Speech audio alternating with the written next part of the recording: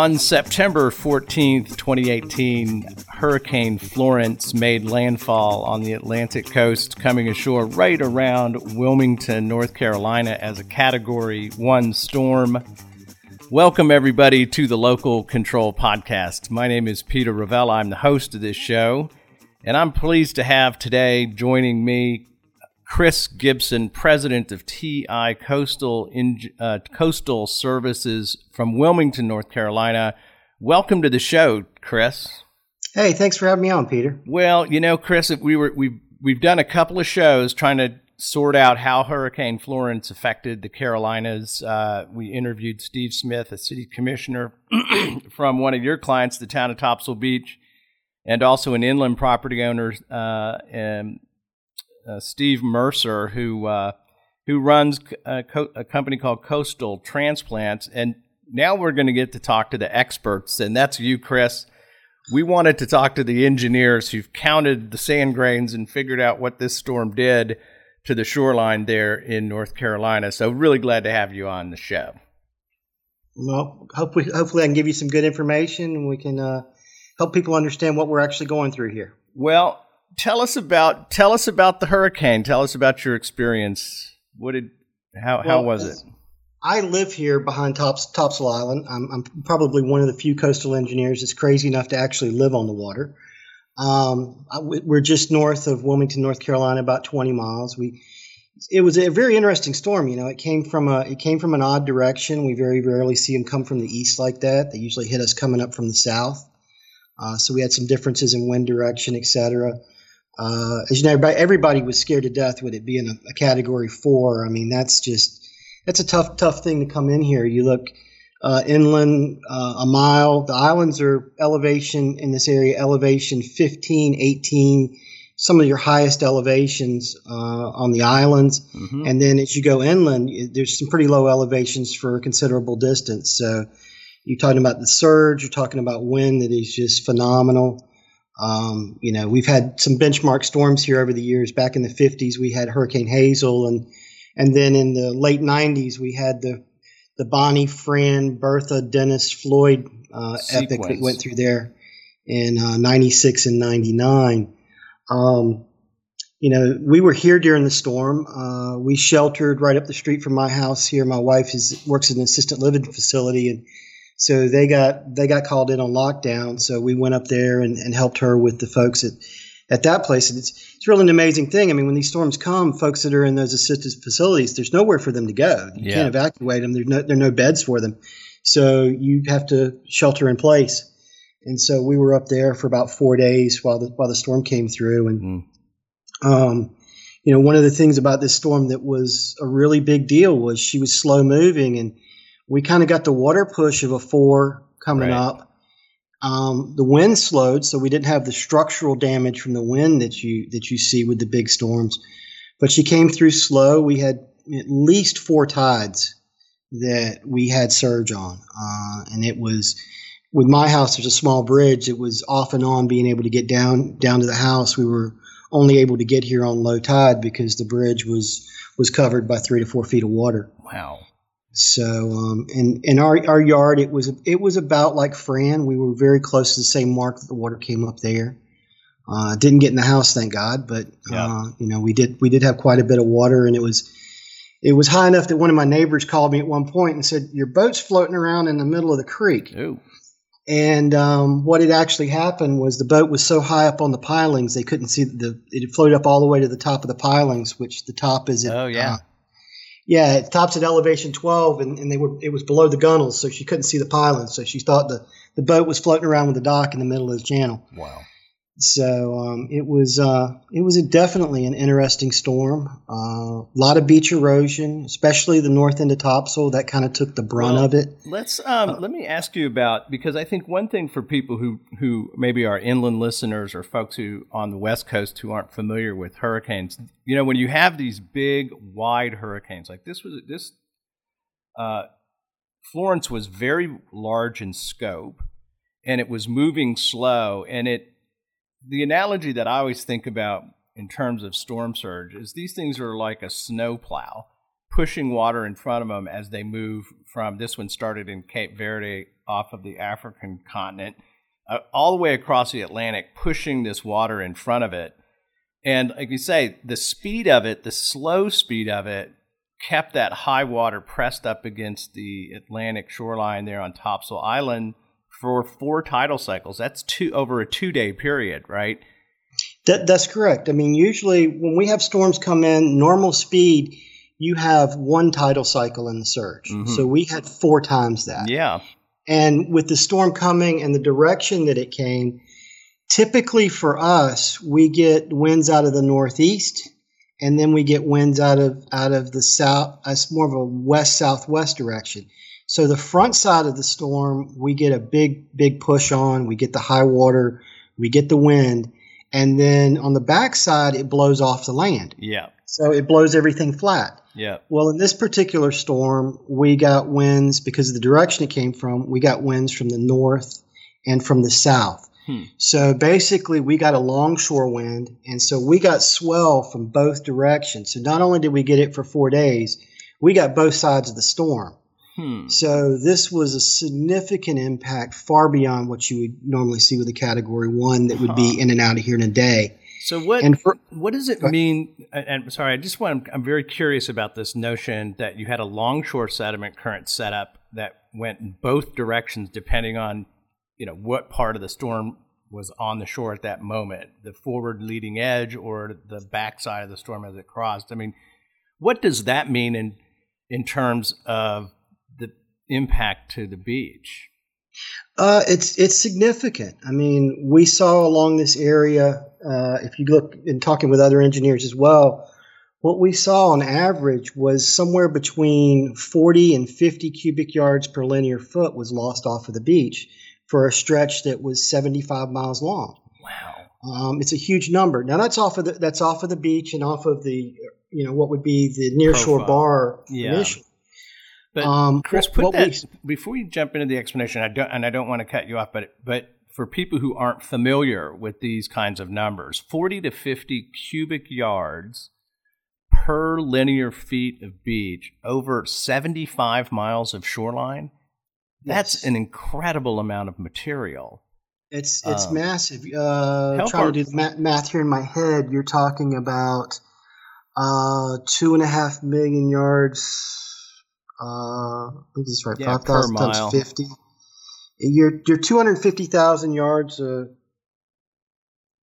mile. So you're talking about 20 million cubic yards of sand. Something like that.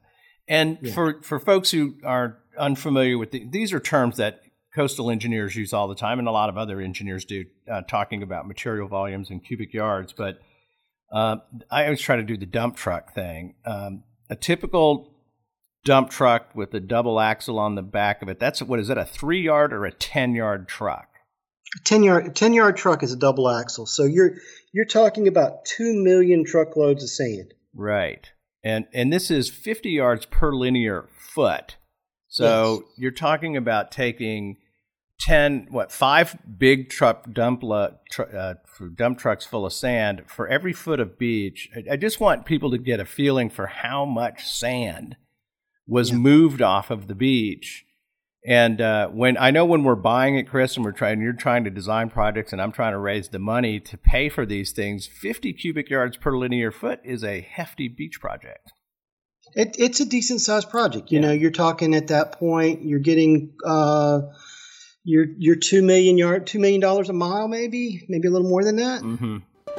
And we want to thank our sponsor, the dune restoration company, Dune Doctors, out of Pensacola, Florida. Led by Frederic Barrasset, a great professional. So for all the dune restoration work over there on Topsail Island, maybe give Frederic a call at dunedoctors.com. It's a lot of sand. So so let's leap back to the point we departed from, which is why this longshore sediment transport and the way the storm came ashore and its duration on the coast made such a difference. You were explaining about the transport system a little bit. Can you jump back to that? Yeah, well, I mean, one of the what we saw a lot of is as we've been surveying the coast, and we do a good bit of that. We've been surveying, and what we've seen is that there was, of course, a lot of sand in the upland part of the beach stripped off. The lower part of the profile was flattened. And then there's a massive trough that runs like a Topsail Island, the whole length of the island. Typically, the trough between the beach and the sandbar is only about 6 feet deep. And now it's anywhere from 12 to 14. Wow. And then the bar comes up, and the bar comes all the way back up to 4 or 5 feet, and then it drops right off the backside of that. And this is underwater. This is underwater. So, we expect to see some of that transport that's in the outer bar gets pushed back in as we get the summer winds will tend to bring that back in. But as you look forward for us, the problem is now we've got this deep trough that needs to be filled in as we go into the northeasterly system. That we have annually between January and March, we're going to see a lot more of the beach sand kind of stripped off to fill the trough rather than the bar pulled in. Wow. Typically, we see the bar migrate offshore during the winter and then migrate onshore during the summer. That's so you have a steep facing beach, 14 feet of water right off of the beach, I guess, within 100 yards? Yes. So you get this very deep pocket that runs along the entire length of Topsail Island, 28-mile long barrier island. You're right. I think the idea of the sand sloughing off the beach further and coming into that trough, that underwater trough. So you're looking at higher rates of erosion in the foreseeable future, which is, I guess, kind of typical during the nor'easter season, but the beach is in a pretty vulnerable condition, it sounds like. It really is. The profile of the beach got pulled down enough that where we're seeing just a regular seas on a full moon tide on a large part of the island. Where there is dune left, we're seeing the water come right up to the dune and is constantly battering the dune. Right. So in the near future, and I'm sure you talked with Steve and about this, the towns are looking to go ahead and start rebuilding through the FEMA process. And until that gets done, I mean, the island the upland parts are very vulnerable. And in fact, there are parts on the island where, because the dune was completely taken out, on a lunar tide, there's water in the street just because the elevation is that low. There's no protection for it. Well, here's a good place to pause and remind people. We're going to keep talking, and I want to go into the numbers, the quantities, more about the profiles and what you guys have seen in your post-storm survey. But we are getting to talk about damage to shorelines and beaches, and we are talking a whole lot less about houses that were destroyed. And there was a study released this week on Florence that's posted on Coastal News Today. So folks, check it out at coastalnewstoday.com. That illustrated that in this particular case, there was very little doubt that the damages to structures were substantially less due to the presence of these managed shorelines and good wide beaches. So it's a lot of damage, but we're talking about things that are a little easier to replace than lives and property. We can put the sand back. But so I think, the beach performance from that perspective sounded like, Chris, from what I've read, pretty good. Well, absolutely. The project at Topsail has done phenomenal. It's been going the program. I say project, really isn't a project; it's a program down there. Yeah. And so over the past 10 years, we've gone through several renourishment efforts. We got hit during Hurricane Irene, and through some FEMA funding and town funding, we restored and expanded the beach down there then. And one of the things is that project's been through. We got some dune damage from Florence for the first time, but we'd actually gone through Joaquin, which was borderline being declared a disaster here. Didn't quite make the numbers on the federal scale. Then we went through Matthew, which was declared a disaster, and we had to do some rebuild from that. And then Florence, all on the same project. Wow. So we haven't even, because of permitting stuff, we haven't gotten through what we needed to even rebuild from Matthew. And the fact that we're only losing a little bit of the dune versus losing homes is pretty phenomenal. Yeah. You look at the data, the program up until this point has been to hold the line. And that's after Florence. That's exactly where we are. Unfortunately we're backed up to where we were 10 years ago, but we're no worse off than we were 10 years ago in terms of shoreline position and so dune health. In terms of shoreline position, in terms of the amount of dune that we have.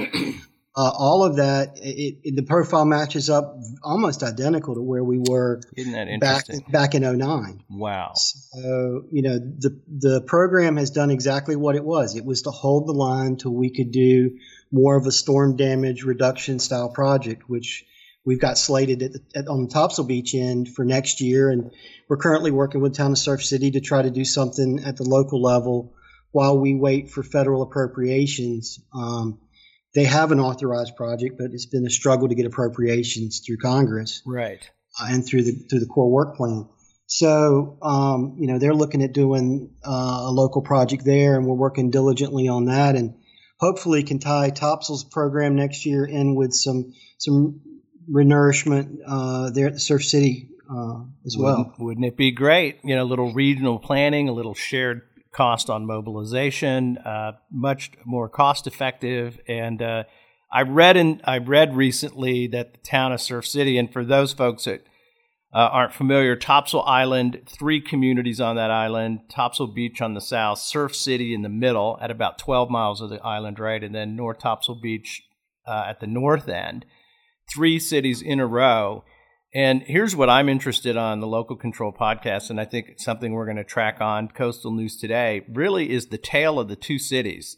Topsail Beach has an independently financed, let's say they have their own beach management program, Chris, that you run for them, that they pay a lot of money for. Almost 40% of their local property tax base is devoted to their shoreline management program. I mean, they've got a program, they've operated it, and that means when the sand is lost, FEMA comes in and replaces that because FEMA would rather buy sand than rebuild infrastructure and houses and all of the costs of that. It's a cost-effective risk management tool to have a good beach. Next door in Surf City, as you're saying, no federal project in place, no actual program that has been put on the shore, authorized federal project, and so they are not eligible for public assistance for the replacement of sand on that beach in Surf City. Is that right, Chris? Well, they're not eligible for a beach renourishment. They are for emergency berm restoration. Yes, right. Category, what's that, G? Category B. B. And that's a much smaller amount. I mean, the max on that one's 6 yards per linear foot. And, that's a real tiny Band-Aid when you've lost 50 yards per linear foot. For sure. So, and Surf City, it's people look at it. It's interesting. It's a town that kind of it changes from one end to the other. The northern end, people really see where the damage that was done by the storm because the dunes were completely taken away. So it was from the road out to the ocean, completely flat. Wow. What they don't see is that there's an even bigger risk, which is to the south. All of those homes on the north end were built on relatively low elevation. Their pilings are in the ground. They're still in the ground. The houses aren't going anywhere, although, they're on flat ground and don't have any protection. They're on pilings. But as you go further south, there's higher elevation. So these homes now are kind of on a precipice. So the dune is eroded back, and it's within 15 to 20 feet of the homes. Wow. And they're up at elevation 18, and standard piling depth is only about 8 feet. Wow. So if they're built only to the standards, if they have 10 or 15 more feet of erosion, the pilings will actually come out of the ground, and the houses will start to fall.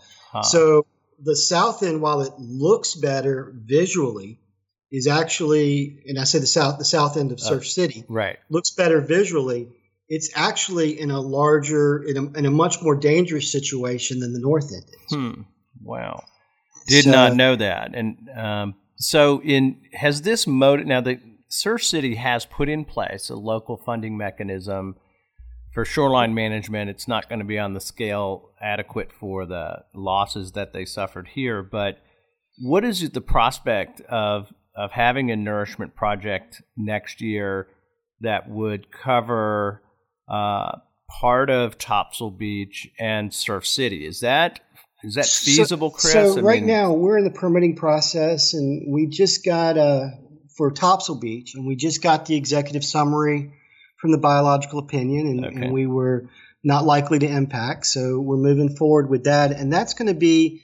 It's neat. It's what we've done is we have a beach inlet and sound project there. So what we're doing is we're doing navigation maintenance for the inlet that's at the south end of the island, right, as well as the associated channels, and using that material to do a coastal storm damage reduction project, and kind of killing two birds with one stone, right, and putting both the dredging and the beach nourishment on a 5-year cycle. Well, the main channel that runs behind the island, the Banks Channel, also runs up for several miles into Surf City. And so Surf City is looking to do, we've been talking about it and kind of trying to scope this in the right way, to continue the dredging of that channel, right, and then use that material on their beachfront as well. So there's a good possibility that we will be able to, shall we say, expand on Topsail's project and carry out a project that will at least bring back some of the material to Surf City and, at least get them stabilized a little bit more. There are some funds that are in place outside of FEMA. There's some state programs that are available with navigation. The state has what they call the Shallow Draft Inlet Fund. Yep. That will pay 2/3. And we recently started here in North Carolina a beach nourishment fund at the state level, and a bill that just passed. I believe it passed both the House and the Senate last week. Great. Was put $18.5 million into the beach renourishment fund, which is a drop in the bucket right now. Right. But it is the first drop, and that's kind of the way North Carolina has gone. First year we set up a fund. Second year we begin to fund it. Third year we really get into it once we see what we're doing. That's right. Got to build the structure first. Got to build the structure first. So, with those kind of funds coming down the pipe, North Carolina's taken a really positive lead and realizing that some of these things don't come through the federal appropriations. I mean, if you looked at the first time they started looking at Surf City for beach nourishment at a federal level, it was 32 years ago. Gosh. And it's been going on. At first, they didn't meet CB ratio. Now they do. But we've been, since 1986, they've been looking at doing projects throughout the whole length of this island. Yep.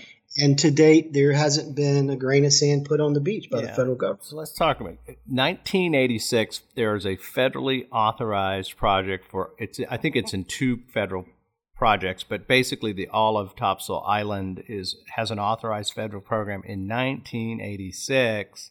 Well, now, right? Is that right? Let me correct. So in 86, they start studying it. Oh, okay. By 92, they've come up with a project, but the only part of it that gets authorized is the southern 4 miles or so that is within Topsail Beach, not even the whole town of Topsail Beach. Okay. And it's one of the things we always joke about. The Topsail Beach project is called the New River Inlet and West Onslow Beach project. And Topsail Beach is neither New River Inlet nor West Onslow Beach. Right. I do remember being confused by that. I couldn't tell what was it. That's the name that stuck with it. Yeah. And in 1992, it was cost prohibitive for Topsail Beach alone to sign on to the PPA. And so that kind of died on the vine. And then after the hurricanes we had in 96 and 99, we had 5 hurricanes in 3 years that were all direct hits here. And at that point, the study started over again. And then we're to 2014, finally passed projects for Topsail Beach and separately for North Topsail and Surf City together. Okay.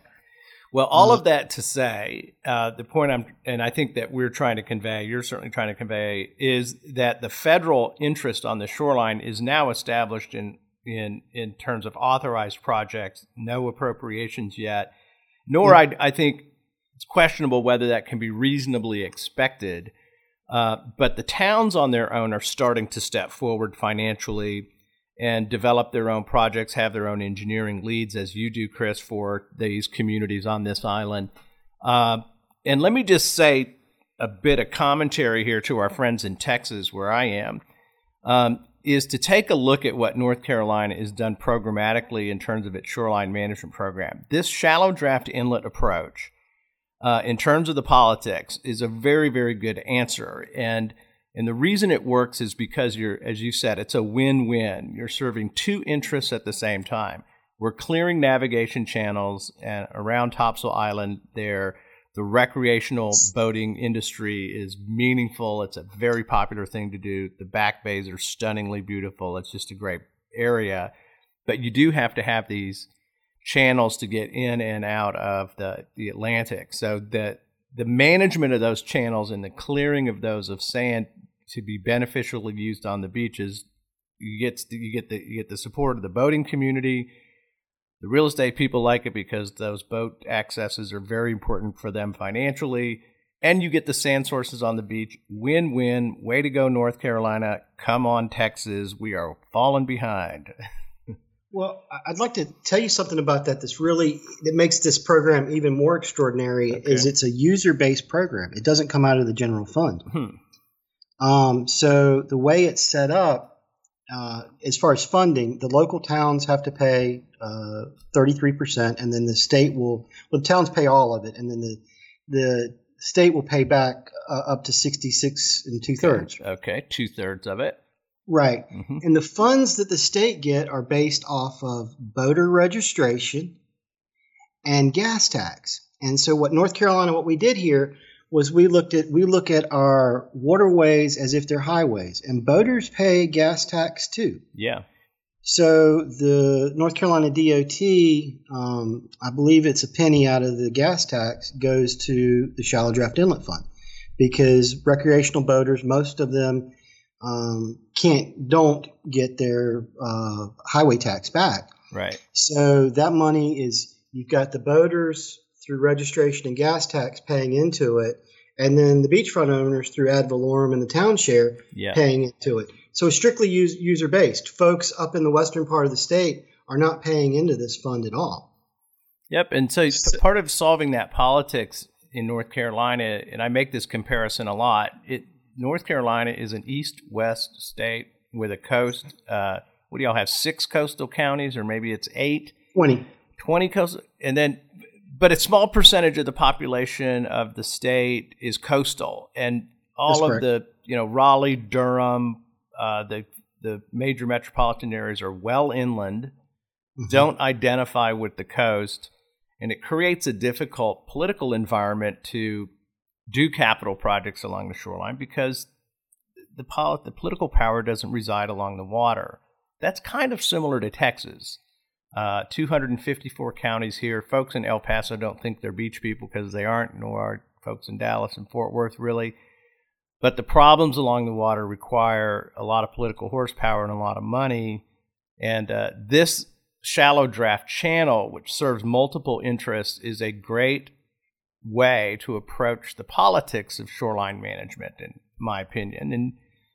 And Texas hasn't quite cracked this nut at all. We don't have a shallow draft program at all, and we do have a state fund, but it's appropriation based every 2 years, and it kind of hits and misses. There isn't any dedicated revenue, and when you don't have steady money, trying to get the engineers have to struggle with what the hell are we going to be doing in 5 years? We can't tell. Makes it really tough to do long term planning. Right. But I know we went far afield there, but I really wanted to argue. And I often do this with North Carolina. I think there's a lot to look at in North Carolina in terms of shoreline management policy and programming and financing. I think some great things happening in that state. For those of you around the country who are struggling with similar issues, take a look at what's going on in North Carolina. Take a look at Dare County. Take a look at Carteret County, and look at what Pender County is doing and Chris is doing on Topsail Island. They're all successfully implementing shoreline management strategies in fairly low population. These are not wealthy communities. These are folks who are trying to make it work and have been successful. So plug out to you guys in Topsail Island, Chris, for the work you guys have been able to do. Well, I appreciate it. Peter, the work you were doing with them financially planning. I mean, they followed it. What you gave them back in 2009, 2010, they really took to heart, and that's been a huge benefit because it made a lot of sense. And you did a very very nice job with the town setting all of that up and getting them to think about it. And think about it as infrastructure, which Right. it really is. What it really is for the community. It's the biggest piece of infrastructure they got. Yeah. And the community came together around that. It was a good effort, and now let's talk about. So you guys we talked about this 14-foot, 12 to 14-foot deep trough right off of the beach. That the condition of the shoreline is expected. I would think it's not going to improve over the winter. Probably get a little bit worse. Some very vulnerable properties in South Topsail Beach with pile depths that aren't enough, sort of sitting up on the precipice, a little California style. Because you're right, they're 14 feet up, and there's a little cliff there, and the piles don't go deep enough. It's dangerous there now. So we've talked a little bit about the numbers, a loss of 50 cubic yards per linear feet, 40 to 50 over a very long stretch of the Atlantic shoreline. What are the volume numbers telling you in your surveys right now in terms of mass quantities? What have you found out? What did Florence do to the beach in absolute numbers? Well, in absolute, I'm not sure quite understand the question, but you're talking. Well, I'm not sure I understand exactly the question. How many cubic yards were lost in Topsail Beach, and how many cubic yards within the town of Topsail Beach? We lost 1.2 million cubic yards, and most of that's pushed farther out into the profile, out beyond the depth where it can be reclaimed. So, in other words, above 12 foot of water depth, say the end of the fishing pier, out to that point, we lost a lot of sand. Beyond that, you've got 6 inches of sand distributed over the next 2,000 feet. So the profile just gets kind of flattened. This was definitely a situation where it went offshore. We're not seeing massive amounts of material overwashed into the back bay or anything like that. Okay. Which we saw with other storms. So it's been an offshore movement with this. We didn't see massive. We saw movement of sand within the inlet systems, but the inlet systems didn't, because of where they were in their equilibrium, et cetera, from previous dredging. We didn't see a large influx of sand into the inlet systems. Okay. So that means it's got to have gone offshore. Right. So that's what we were seeing at Topsail. I think you'd see the same thing up and down the coast, but on our island, that's what we're seeing. Okay, so what that means long term is that it's actually in some ways a positive thing. I mean, one of the things we saw in the first project that Topsail did, and then having Hurricane Irene, it was actually some of the blessing, because the storm takes it, and when we build beaches, you have a limitation. You can only build so far out. Once you get into where you're putting sand into a certain depth of water, just because there's no velocity in the flow of sand and water, it begins to just stack up. It drops off at an unnaturally steep angle in the beaches. And so to build that outer part of the slope, which you actually need storms to grab the sand and pull it out and build your base. And then you come back and you build another project on top of it. And so truly getting a beach stabilized is 3 or 4 projects through multiple storm events where that whole profile gets pushed out, and you actually get wave energy being dissipated offshore several hundred yards rather than right at the dune face. Got it. And so, when we constantly build projects that are almost like in a triage mindset, where we're going to build a short, high berm and lots of dune right up real tight, it looks good to us. It makes people feel protected. But the reality is that we need to get the sand offshore and get it breaking up energy out there. And so one of the things with our designs is we designed to do that, to try to build flatter slopes and flatter beaches, whatever the sand will allow us to do as far as that goes, and then let Mother Nature move it around. And that really helps us in the storm periods, and it helps us use the storms to further the program. Right. So we're trying to dissipate that energy further offshore. The sand, and this is kind of what people who work in the industry that you're in fully appreciate and understand, whether they're elected officials or designers, or geographers or something. But a lot of people who don't, this profile idea that the shape of the beach is at the top, up at the dune, and all the way out offshore, and that bar system is all part of the same system, and the stability and performance of the shoreline or how the waves operate is dependent on the entire profile, not just the sand up at the top where you put your towel. So 1 million cubic, did you say 1 million to 1.5 million in Topsail Beach was lost? That's the rough number right now? Within that 4 miles, we lost 1.2 million. And so the replacement cost of the sand, of course, we haven't finished the project. It hasn't been bid. But what's your rough guess per cubic yard? How much does it cost to put a cubic yard of sand on that beach? By the time you go through everything you've got to go through and mobilization, you're on this particular project, you're on the order of $16 a yard. Wow. So the 16 million to what, 16 to 18 million dollars we're pushing right at 20. Right at $20 million for the 4 miles of Topsail Beach. I'm just trying to give a sense of scale in dollars, because ultimately this has to be paid for. And I want the listeners around the country to understand that, and I talked to Steve Smith about this, the city commissioner, quite a bit. It's worth driving home. These local communities are devoting substantial revenues to their own shoreline management funds. Almost 40% of the property taxes in the town of Topsail Beach are devoted to this effort. The state of North Carolina is stepping forward here, and FEMA will participate as well. Mm-hmm. And this kind of tiered funding and tiered strategy is what I'm trying to, talk about and let listeners around the country understand is the local folks, and the Local Control Podcast is dedicated to this idea. Let's talk about what the local communities can do and should do, and in this case are doing. In terms of responding to these risks along the shoreline. And it's important. I mean, you talk about the money. It really is important to note. Pender County, where I live, and Topsail Beach is the towns of Surf City and Topsail Beach are at. We east of Highway 17, which is about 1.5 miles inland of the Intercoastal Waterway. Right. East of 17 is 70% of our tax base in this one stretch. It's only about 15% of the county. Right. Land-wise. Right. So, and then you go over to the island, and they're about 60% of that tax base.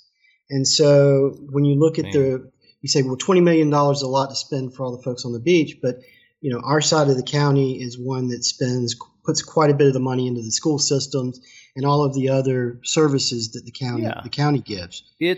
Chris, it's like, this is the industry of the community. And it's like, it would be a little bit like complaining about trail maintenance and slopes in Vail, Colorado. Say, why the heck are we spending all the money for the skiers? Well, because the business of Vail, Colorado is winter tourism and skiing. The entire economy is built on that business. Absolutely. And on Topsail Island, you've got distributed small business ownership up and down the island. These are homes that there are residences there, permanent residents there, but there are also a lot of individual owners whose retirement depends on the sort of the turnover, the Airbnb kind of stuff. And if you're looking at this as a classic sort of free market kind of thing, you've got distributed ownership, lots of people whose retirements are dependent or their economic health is dependent on this. And we've got a huge industry that we can count and perform, and it contributes to, as you say, the local tax bases and the schools and all of that. These investments make sense because they economically make sense. And that's I think this is a perfect example of where that is absolutely true. I would agree. And the examples you talk about, I've got aunts and uncles that do exactly what you're talking about, the weekly rental thing that is a major part of their retirement income. And it's not like they were, folks that were Fortune 500 company people. These are folks that were school teachers. Yeah. and invested in a beach house that they could rent out so they could pay for it, and then in turn down the road it became their retirement funding. Yeah. So and when people say, you know what, well then they should pay, and you say, you know what, they do. 40% of their property taxes go to this shoreline management program, and they've stepped up to the plate. Anyway, I think that it's hard not to talk about shoreline management and money at the same time. I've always thought that was the trick. You have to deal with both at the same time, which is why working with you, Chris, was so great, because I think your sensitivity to that as a taxpayer in the area was as good as it can be. But let's move up to Surf City here. Longer stretch of beach, did not have a beach restoration project on the shoreline in advance of Hurricane Florence, I understand. Right, correct. So they are a little bit longer. They're about the stretch at Surf City is about 6.5 miles. And again, their program historically has been, they've been waiting. They got the federal authorization, but not appropriated. They've been, for many years, that was the goal, very much to go with the federal project. And in their situation, there's a lot of sense to that, because they are central to the island. They don't have the benefits of being able to use navigation maintenance very much for what they're doing. So they are looking at offshore resources, which are hopper dredge projects, which are more expensive. And Onslow Bay is kind of I won't say it's sand starved, but it is in a way sand starved. We have a very shallow limestone rock outcrop that lies underneath most of the coastal plain right up near the beach. So we don't have a very thick veneer of sand offshore. So that leads to some problems as well.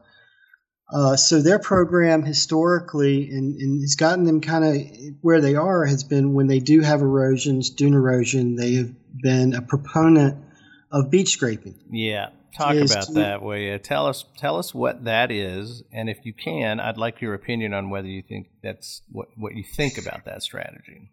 So, beach scraping, essentially what it is they go out and essentially shave a foot at low tide off of the beach and push it up into the dunes. Right. And while it does help if you're a situation where houses are on the precipice, it certainly makes you feel more comfortable about it. But one of the issues with that is you're lowering the upper profile. So that means that water can come further inland on every tide. And so when you do have lunar events or you have the northeasterlies, what you end up with is a very loose sand that is truly too coarse to hold enough water for plant growth to take off. So you don't have root mat in it. And it's very easily eroded. Right. So you wind up with more pressure on the dune and a material that's much more easily eroded, and so it tends to erode very quickly. So whatever they do, and if you look at it year after year after year, what you see is you don't see the profile or the dune, the TOA dune stabilized in its position. Right. It's still constantly retreating. So, unless you've put sand back into the system, you're really not doing anything other than it's kind of a feel-good situation. Right. And I think that's, not to be critical of the town of Surf City. They're trying to do the best they can under the circumstances. But that's not the approach that is effective. It's redistributing sand within the profile, not where you want to go. There has to be a net increase in the volume in the profile, and that's where you're either going into channels at the end of the island or offshore. It's a cost issue, really, and it's a planning issue. Where do you think, where do you want to get the town, Chris, as the engineer for the town? What are you hoping to do over the next 2 or 3 years, and where do you want to take them, and do you think you've got the attention of the community to do it? Well, I think we do. I think we got the attention of the community, definitely. So one of the things that we're looking at is, as we said, there's some definite possibilities to add on to what we're doing with the Topsail Beach program, right, and to, as we say, try to hold the line. We're looking at a volume of material that might get them 30 yards per linear foot now for the length of the town. It's meaningful. And so that's meaning. You're right. That's meaningful. It's something we can put forth. We're going to be able to get, 6 yards per foot from FEMA that we're probably going to haul in from a mine, and then we're going to be able, through the town's money, to afford another 30 yards per foot. So we're talking 36 yards a linear foot. It's enough to hold the line until we can do something else. And they're financially in a situation they can do it. Great. And so then what we do is we go from there, and either we hope that the federally authorized project will come through, and if it doesn't, that at that point in time that the beach management funds with the state are, that pot is large enough that we can go into that. There we go. And then use that to go offshore along with local funds. Right. Put those together. And while you don't want to be opportunistic with FEMA, as we go along, once we build a beach, then we've got some opportunity down the road to get some cost sharing with that. And you use those times when you do have FEMA coming to help you out to expand on it. Of course. And to do better than just the bare minimum. Right. And those are the ways that down the road you grow. And as we've talked with Surf City, and I think any town that's starting this out needs to look at whoever you're using as your consultant. Look at it programmatically. Absolutely. You are not going to build a project that fixes the situation.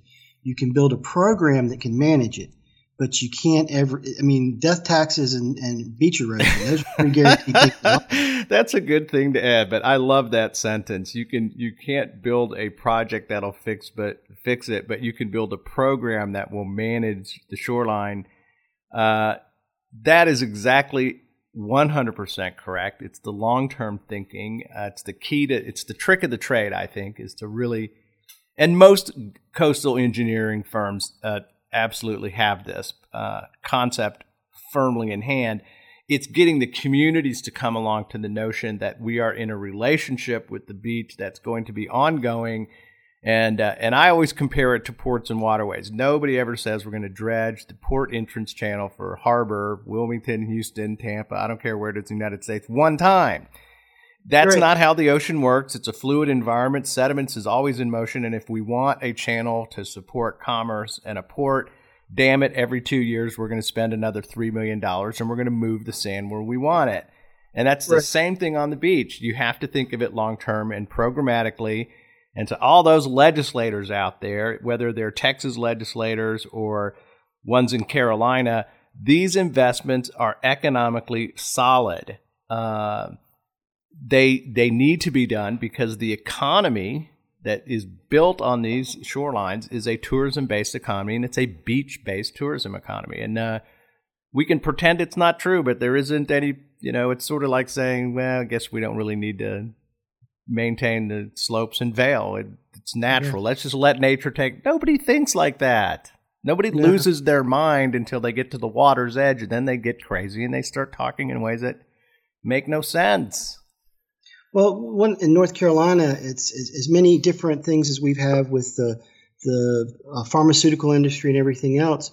1, 2, and 3 for economics in North Carolina are farming, military, and tourism. Wow. Yeah. And we're a top 3 industry, and while we've got a lot of tourism in other parts of the state, the majority of it is coastal. Yeah, it's surprising. It's really surprising, and I've mentioned it on a couple of podcasts.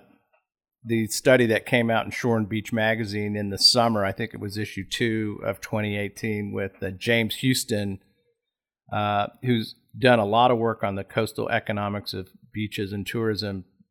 Did a fabulous in-depth study that's kind of stunning when he puts the numbers together. It's focused on Florida, but the dynamics of what he presented are applicable in all of the beach communities around the country. They're pretty similar.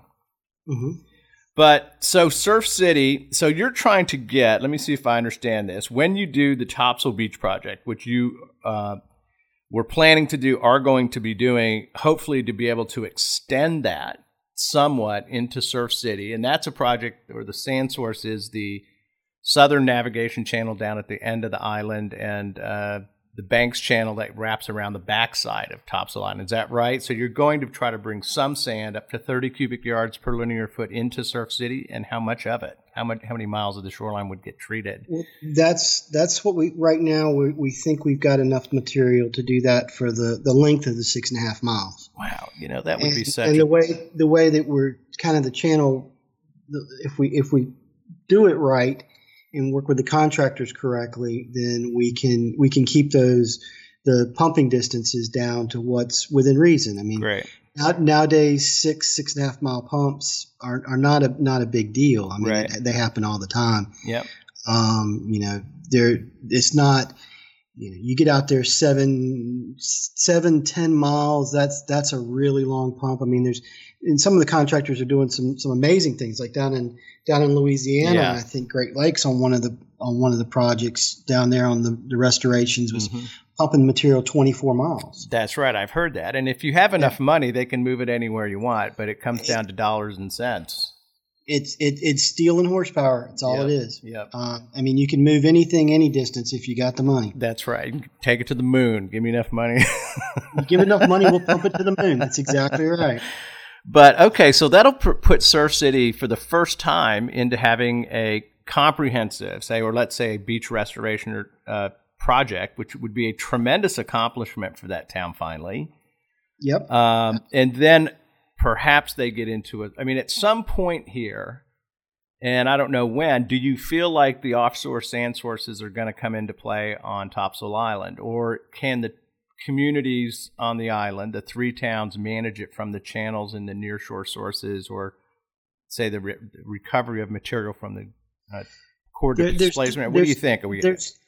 There's no doubt that offshore sources are going to have to be used. The island's just too long. There's not the resources within the inlet systems to do that. Okay. And especially not without taking those completely out of kilter to the point that they become a sand sink. Right. So there's a combination of uses. The question will be down the road. If we look out, maybe even a horizon that's beyond my career, will you have gotten enough sand from offshore and rebuilt to a point that material, say, coming out of New River Inlet at the north end is feeding the system, and material coming recycled out of Topsail at the south end is holding back enough material that the island stabilizes, and those two sources are the essential place. Yeah, that may be out there, but that's probably 20 years out. Yeah, okay. And for those folks who aren't familiar with the area, basically a north to south longshore sediment transport on Topsail Island. So with an inlet at each end, right? That provides some sand that can be used. That's what you're using, is the sand from these inlets at the south end and the channels. But boy, you'd have to have a pretty good stretch of no storms to make that system function, I think. You would. I mean, but what we've seen, if we look down to Figure 8 Island toward the south, what we've seen down there is that's kind of been, it's a shorter island, but that's what's been happening down there. Is they've done some work out of Rich's Inlet at the north end and Mason's Inlet at the south that we've been involved in. Yeah. And we had to do work in the middle, but it's been years since any work's been done in the middle. Simply because it's relatively stable because it's been bookend. Gotcha. And so we get, we say our transport is from north to south. It's actually seasonal. So our northeasters are a little stronger than our southwesterlies. So in the winter, we do have more transport, which is from north to south, than we do in the summer. But we do have a south to north transport during about 6 months out of the year. Oh, wow. So net sediment is south, but it's moving back and forth. It's oscillating through the year. Yeah, it's oscillating. So everything swashes toward the middle.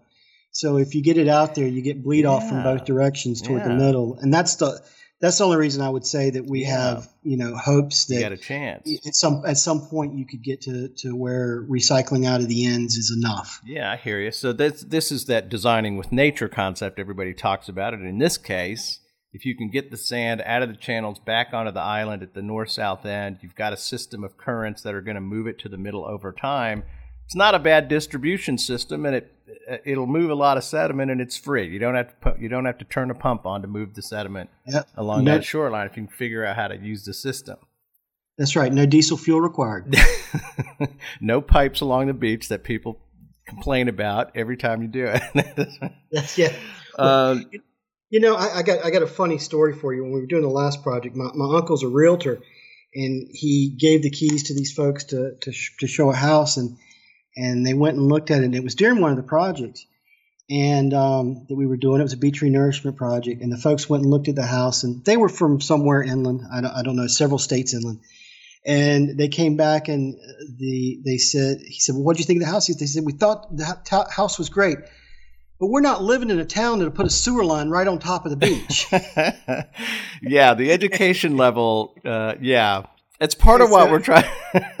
Part of what we're trying to do. That's part of what we're trying to do with these shows, is to talk to the public about what is involved in this stuff. And yeah, you'll see a big 36-inch steel rusty pipe running several miles right down the middle of the beach, and people are like, what the hell is that? Well, give us 3 months, it'll be gone, but we got to put some sand on this beach.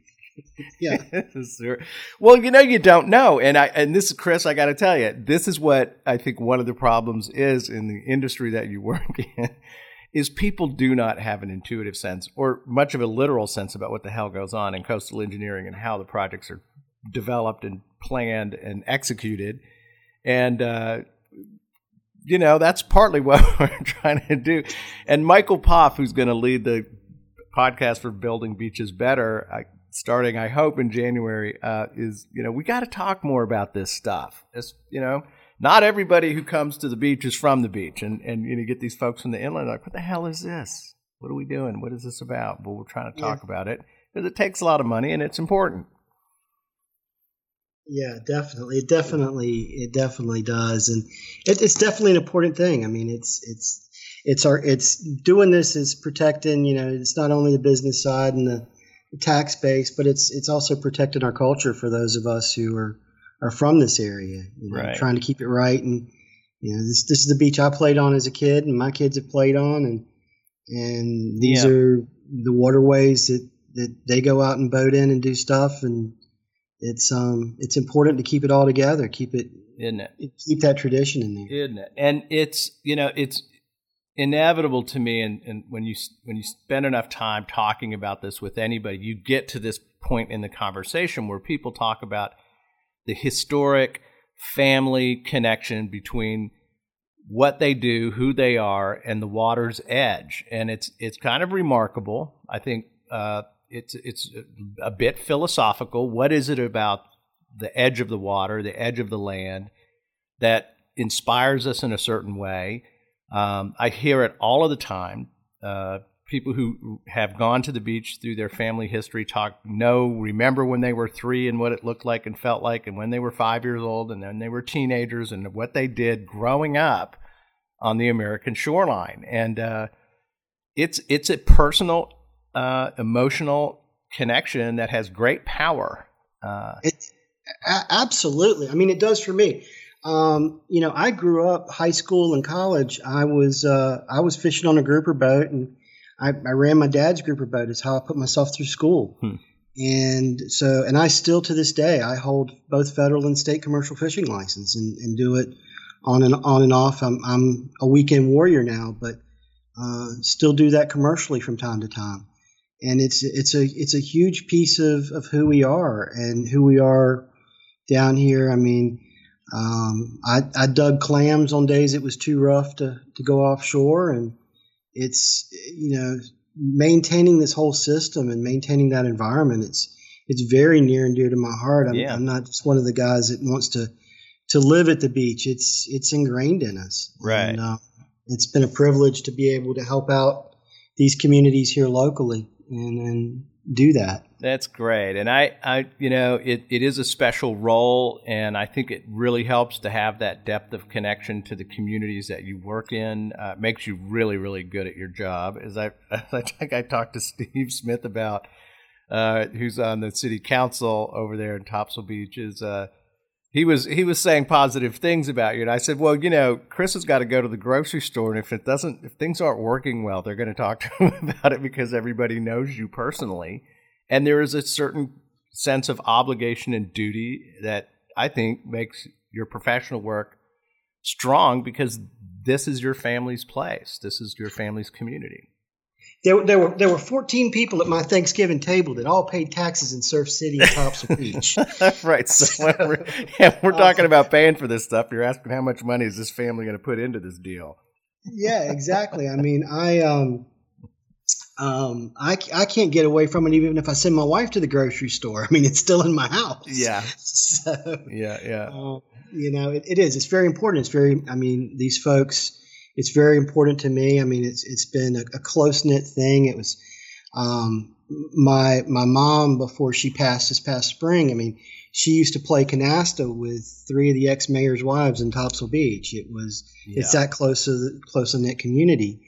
And, the county, 2 of the county commissioners go to my church and are close, and we're active together in the church. And it's a very close-knit community here, and it's a good thing to be a part of. One of the great beach towns on the American shoreline, Topsail Beach. I love that island, and I particularly like Topsail Beach, one of my favorite on the island. But do you have a few minutes to, as if we could spend a few minutes on North Topsail Beach? I think that covered that. Sure. So tell us a little bit about how North Topsail Beach. Now we're up at the far north end. We're next to the New River Inlet.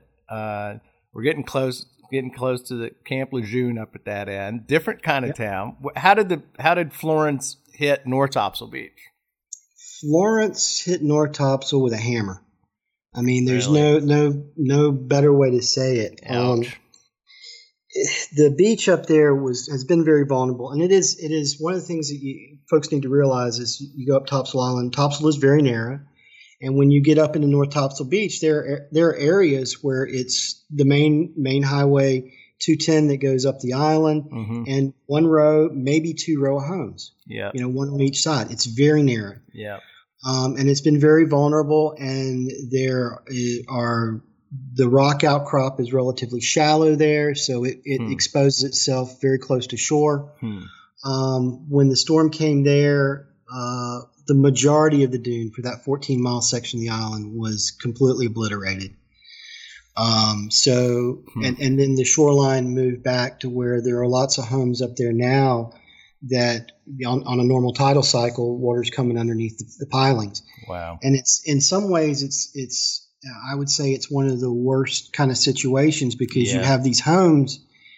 It really is. I mean, the wind wasn't enough to blow the homes over. So you have these fully intact homes that are literally out, beyond the high water mark now.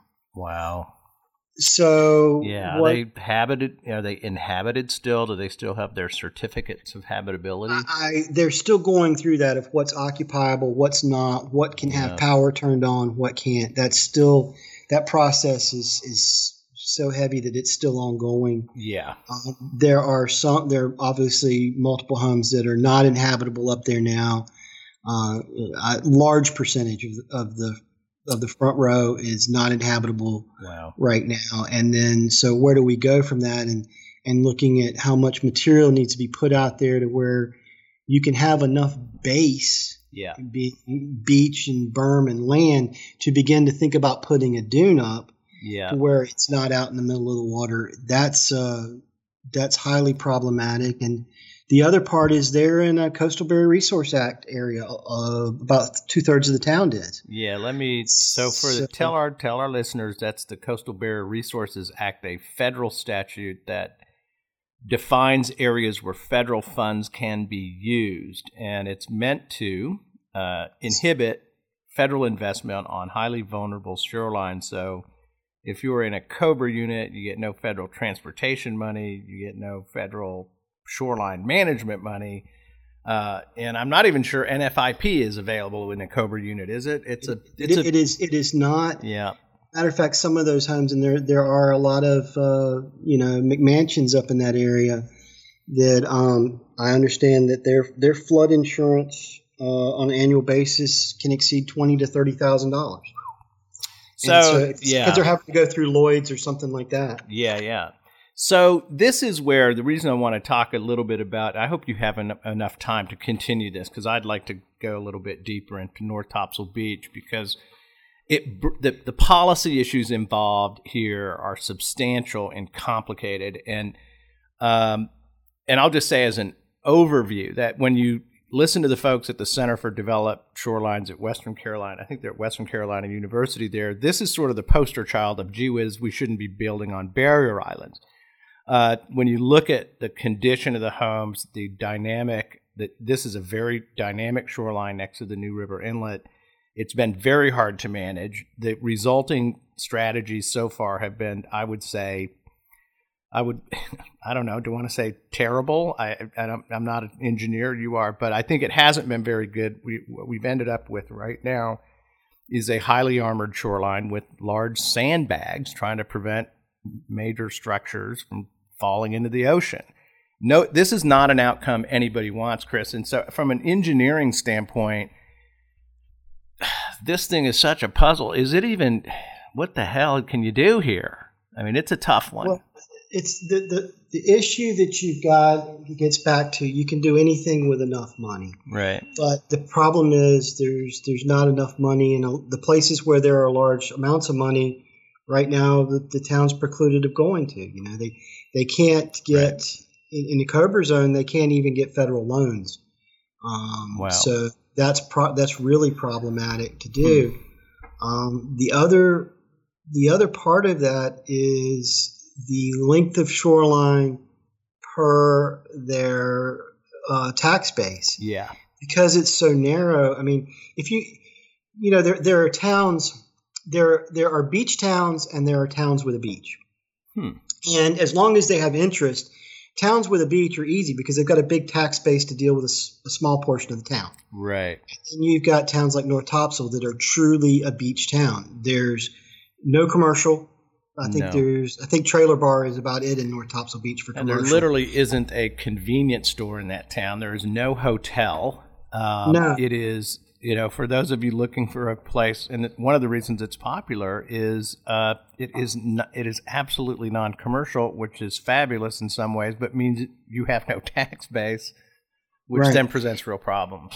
And it does. And they're a young town. I mean, I think they were incorporated, I want to say 96. I know it was mid-90s. Yeah. So they've been incorporated less than 20 years, less than 25 years. So they're kind of, and this problem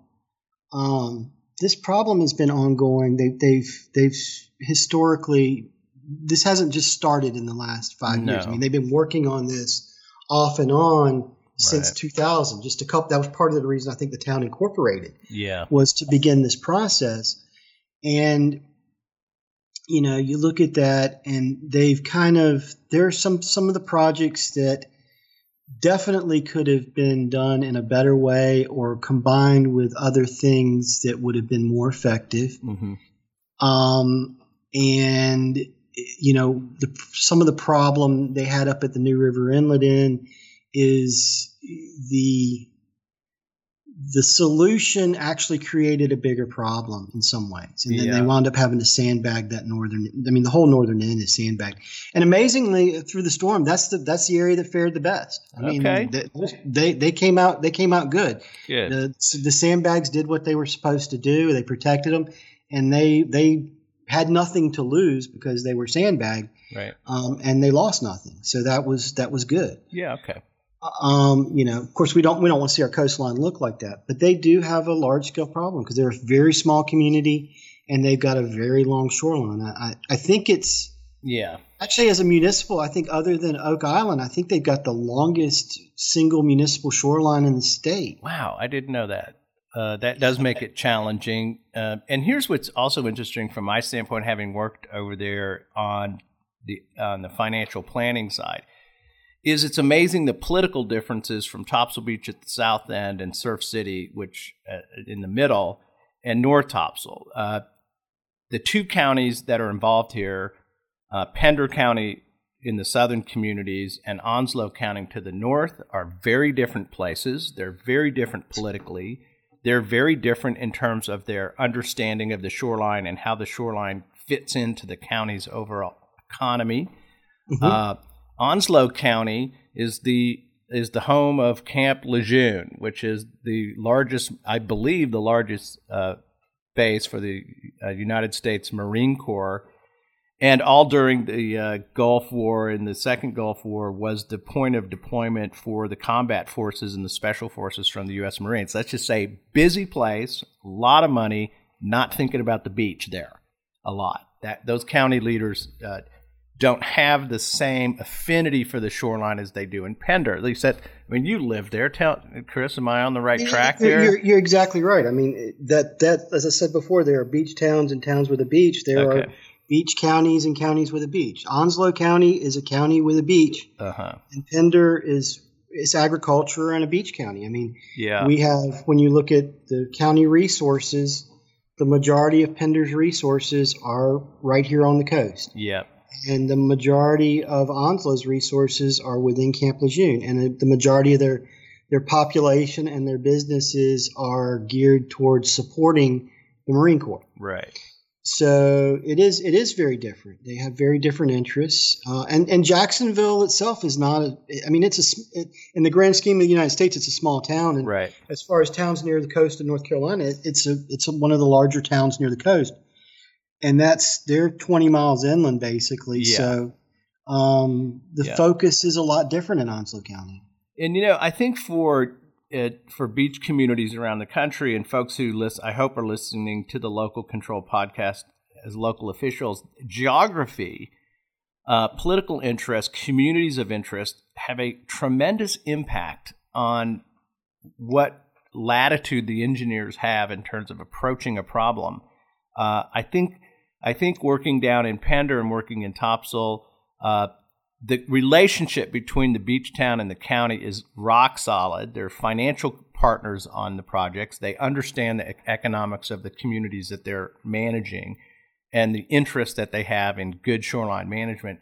Those dynamics are natural to that area for the reasons that you laid out. And this is something that I think folks in the general public also need to try to think through is what's happening in these communities to a great extent is not simply a technical engineering issue. In fact, Chris, I think the engineering stuff is the most understandable thing you can do. The engineering is the least complicated part of a coastal engineering project. I mean, we have to be CPAs, lawyers, politicians, environmentalists, all of it rolled into one. And if you can't fully understand all of it, you get lost real quick. It's absolutely true. And for folks in college now, getting an engineering degree or coming up in the profession, I was talking to one engineer at the ASBPA conference, and he said, I just wish I would have majored in sociology somewhere along the line, because I end up in these conversations that are so much more different than what I was trained in. And I think that's the point you're talking about, is everything comes down to the engineer. You guys are the point, and you have to somehow sort this all out. Yeah, and we're not naturally good at that. No, I've always I love it when I'm working with engineers, and I've worked with a bunch of different ones in the public arena, and some of them are natural. I've only met two who, and you would be one of them, who I think are conversant in the public dialogue and okay explaining complicated engineering principles to the public. And a lot of them, and I get why that's true, because this is why I say there's nothing like being a coastal engineer, because if you're building a building and you have a meeting about a building, and this happens all the time, engineers have to present stuff about a building in New York City. What you generally don't end up doing is having a debate about the structural integrity of the building or the girder design.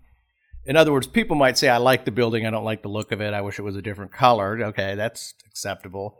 But when you're a beach engineer and you're in front of a group of people, someone will get up and say, well, I've lived here a long time, and let me tell you what this beach is doing.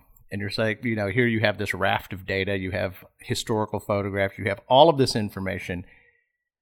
And it's because it's a beach that people feel expert.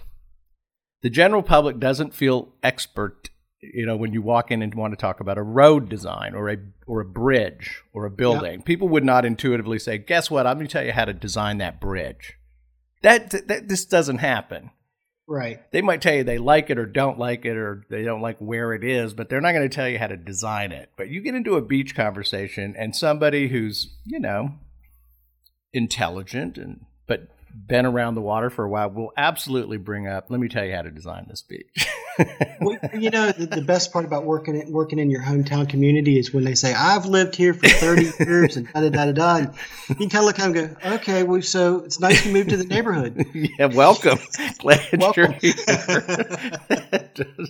That does sound. Steve Mercer was telling us, he has that coastal transplant business there. His family is 10 generations deep in North Carolina. I mean, you're right. Those deep roots matter, but what we're talking about is the interface of the technical design and the technical design, the political understanding of that, the financial understanding of that, and the community relationship, plus the environmental. What a job! What a career you have. It is, and it is about a lot about relating people and relating things to topics they understand and putting it in their perspective. And that's probably one of the hardest parts of our job is doing that, especially, and you have to do a lot of community outreach because these things, there has to be buy-in or it doesn't work. And, I remember when Topsail, when we were first talking about, and they were upping the ad valorem to add on so they had enough money to do what they needed to do. And folks were starting to fuss about it. And you looked at it, you put it in perspective and said, all right, your cable bill is this much a month, right? Yeah. Or would you be willing to pay your cable bill so your house doesn't fall in the water? Yeah. Well, yeah. Well, that's the amount of money you're putting into this. Yeah. It's your cable bill every month. And so, and that little bit, with everybody doing it and the 1,500 properties and all of that goes in there and it works out. But you have to put it into perspectives that people understand. And talk to them. It's a really hard thing to make sure that you're always talking at the right level. There's a different level you talk at in DC, and a different level you talk at in Raleigh, and a different level that you talk at with the commissioners or local folks here. It's and the homeowners association, and the homeowners associations, and all of that. It's you definitely have to speak to their level, and if you're able to do that and communicate that way, it makes life a whole lot easier. It does, and I will say, in my experience in having done that a bunch of times now, it's absolutely required. So the engineers have to wade into the conversation even if they don't want to, or have someone as an intermediary who can translate it. But you have to because we're asking them to pay. And I've always said, if we can't explain this to the people who are going to write a check every month through their property taxes, then we don't, we have to earn that respect. And part of my confidence and optimism when it comes to that conversation is I think the coastal engineering community is solid. It works through the details. There is a reason that you're ending up in a particular approach or a solution, and it's because you've thrown away every easy one. You've tried to find the cheapest, most effective one you can. And in other words, when you have the facts on your side, when you're right about it, it's important. You have to be able to wade into that community and you have to be able to lay that out. And you have to educate people.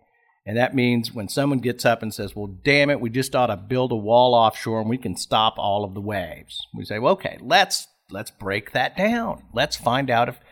I always say, I tell you what, you walk into a room and tell me how to fix this problem for half the price. I promise you there isn't a person at the city council or the county commission or the engineering community that wouldn't jump at that in a New York minute.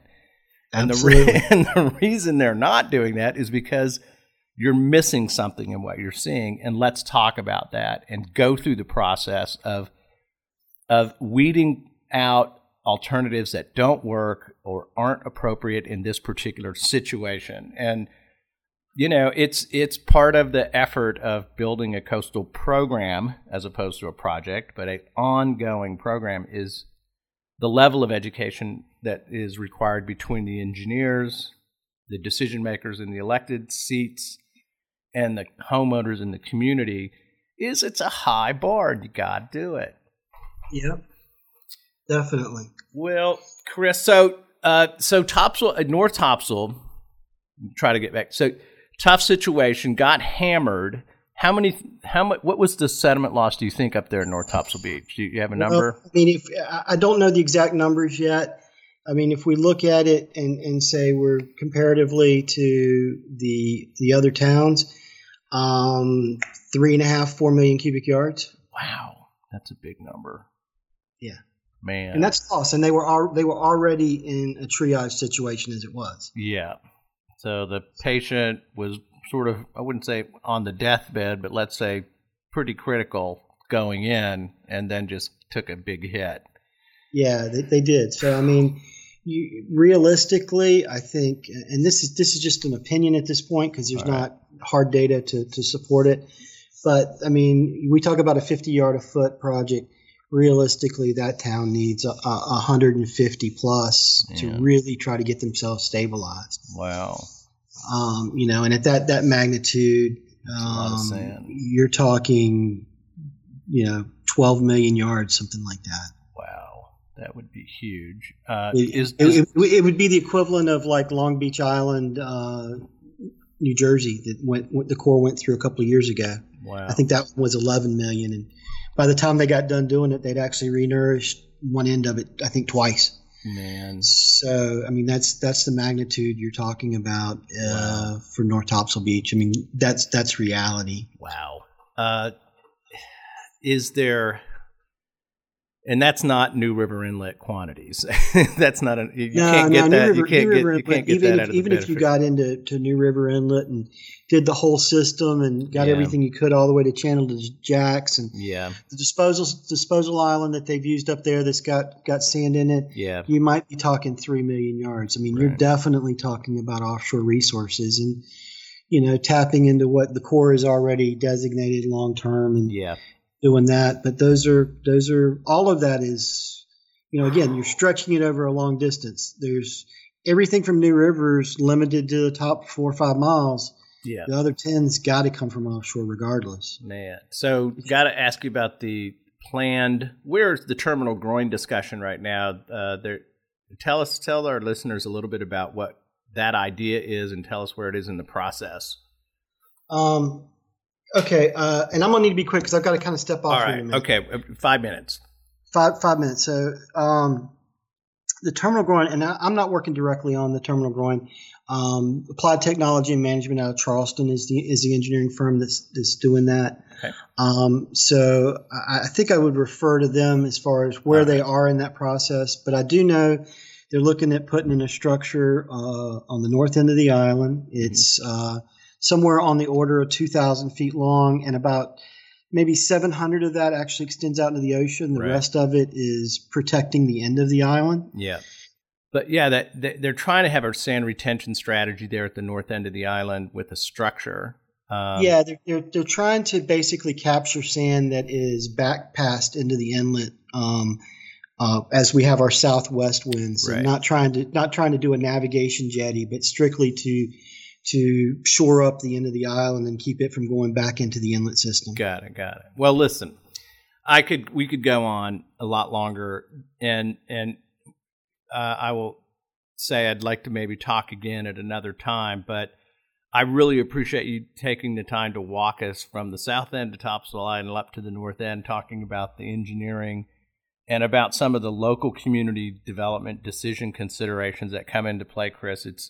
It's very informative, and I will say that for beach communities that are struggling to figure out how to approach shoreline management and these high-cost decisions, having someone, a professional of your caliber around is a great thing to do. You have to have good, smart-thinking guys, especially that are cost-sensitive, and I've always admired that about your work, Chris, is you guys really bust your butt to find the solution that can be implemented, not simply what is theoretically interesting or possible, but what you can afford to do long-term to manage a shoreline that's moving around all the time. I really appreciate that, Peter. I mean, it is something we strive to do, is to build things, to design things that are buildable. Yeah.